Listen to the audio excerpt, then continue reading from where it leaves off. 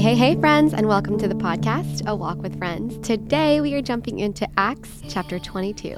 I hope that everybody is having a good day. The sun is shining here where I am at, and January has proven to be a very challenging month for me. So reading the Word with you guys every single day and being accountable to that has been so crucial.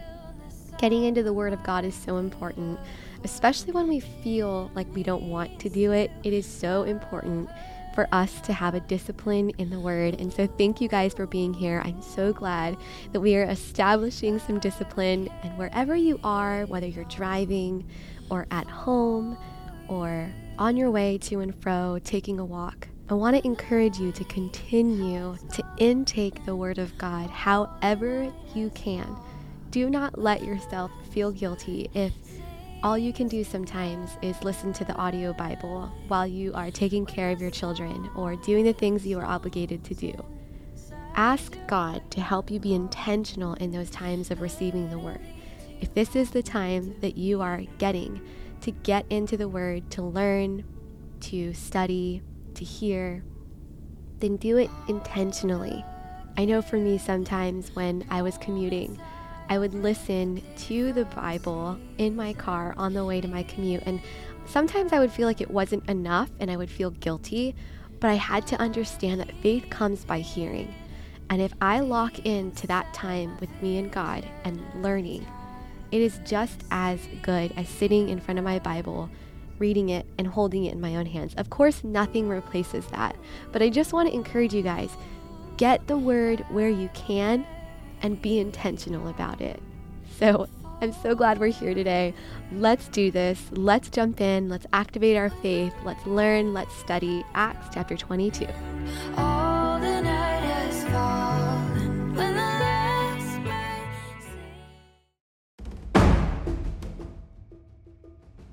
Brothers and esteemed fathers, Paul said, listen to me as I offer my defense.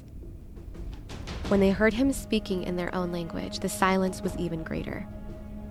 Then Paul said, I am a Jew, born in Tarsus, a city in Cilicia, and I was brought up and educated here, in Jerusalem under Gamaliel. As his student, I was carefully trained in our Jewish laws and customs. I became very zealous to honor God in everything I did, just like all of you today. And I persecuted the followers of the way, hounding some to death, arresting both men and women and throwing them in prison. The high priest and the whole council of elders can testify that this is so. For I received letters from them to our Jewish brothers in Damascus, authorizing me to bring the followers of the way from there to Jerusalem in chains to be punished. As I was on the road, approaching Damascus about noon, a very bright light from heaven suddenly shone down on me. I fell to the ground, and I heard a voice say to me, Saul, Saul, why are you persecuting me? Who are you, Lord? I asked, and the voice replied, I am Jesus the Nazarene, the one you are persecuting. The people with me saw the light but didn't understand the voice speaking to me. And I asked, what should I do, Lord? And the Lord told me, get up and go into Damascus, and there you will be told everything you are to do. I was blinded by the intense light, Damascus by my companions.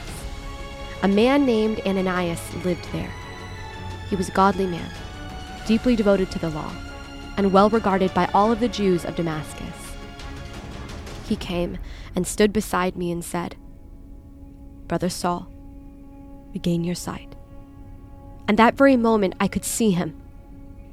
Then he told me, the God of our ancestors has chosen you to know his will and to see the righteous one and hear him speak. For you are to be his witness, telling everyone what you have seen and heard. What are you waiting for? Get up and be baptized. Have your sins washed away by calling on the name of the Lord. After I returned to Jerusalem, I was praying in the temple and fell into a trance. I saw a vision of Jesus saying to me, Hurry, Leave Jerusalem.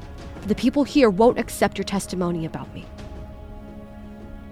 "But Lord," I argued, "they certainly know that in every synagogue I imprisoned and beat those who believed in you. And I was in complete agreement when your witness Stephen was killed. I stood by and kept the coats they took off when they stoned him. But the Lord said to me, 'Go, for I will send you far away to the Gentiles.'" The crowd listened until Paul said that word, and they all began to shout, "Away with such a fellow! He isn't fit to live." They yelled, threw off their coats, and tossed handfuls of dust into the air. The commander brought Paul inside and ordered him lashed with whips to make him confess his crime. He wanted to find out why the crowd had become so furious. When they tied Paul down to lash him, Paul said to the officer standing there, "Is it legal for you to whip a Roman citizen who hasn't even been tried?" When the officer heard this, he went to the commander and asked, "What are you doing? This man is a Roman citizen." So the commander went over and asked Paul, "Tell me, are you a Roman citizen?" "Yes, I certainly am," Paul replied. "I am too," the commander muttered, "and it cost me plenty." Paul answered, "But I am a citizen by birth." The soldiers who were about to interrogate Paul quickly withdrew when they heard he was a Roman citizen, and the commander was frightened because he had ordered him bound and whipped. The next day, the commander ordered the leading priests into session with the Jewish High Council. He wanted to find out what the trouble was all about, so he released Paul to have him stand before them. Life application and commentary. Gamaliel was the most honored rabbi of the first century. He was well known and respected as an expert on religious law and as a voice for moderation. Paul was showing here his credentials as a well-educated man trained under the most respected Jewish rabbi. By saying that at one time he was zealous for God as any of his listeners, Paul was acknowledging their sincere motives behind their desire to kill him, pointing out that he had done the same to Christian leaders a few years earlier. Paul always tried to establish common ground with his audience before launching into a full-scale defense of Christianity. When we witness for Christ, we can first identify ourselves with our audience, and then they'll be much more likely to listen if we have a common ground. So after gaining a hearing and establishing common ground with his audience, Paul gave his testimony. He shared how he came to faith in Christ. Sound reasoning is good, but it is also important to simply just share what God has done in our lives. No matter how we present the message, however, not everyone will accept it. Paul knew this. We must also faithfully and responsibly present the good news and leave the results to God. The people listened intently to Paul, but the word Gentiles brought out all their anger and exposed their pride. They were supposed to be a light to the Gentiles, telling them about the one true God. But they had renounced that mission by becoming separatist and exclusive. God's plan, however, would not be thwarted.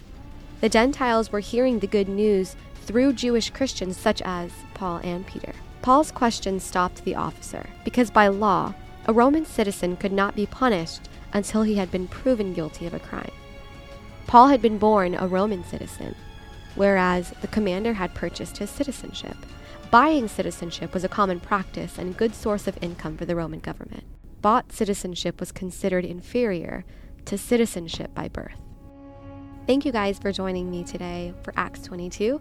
I will meet you here tomorrow for Acts chapter 23. God bless.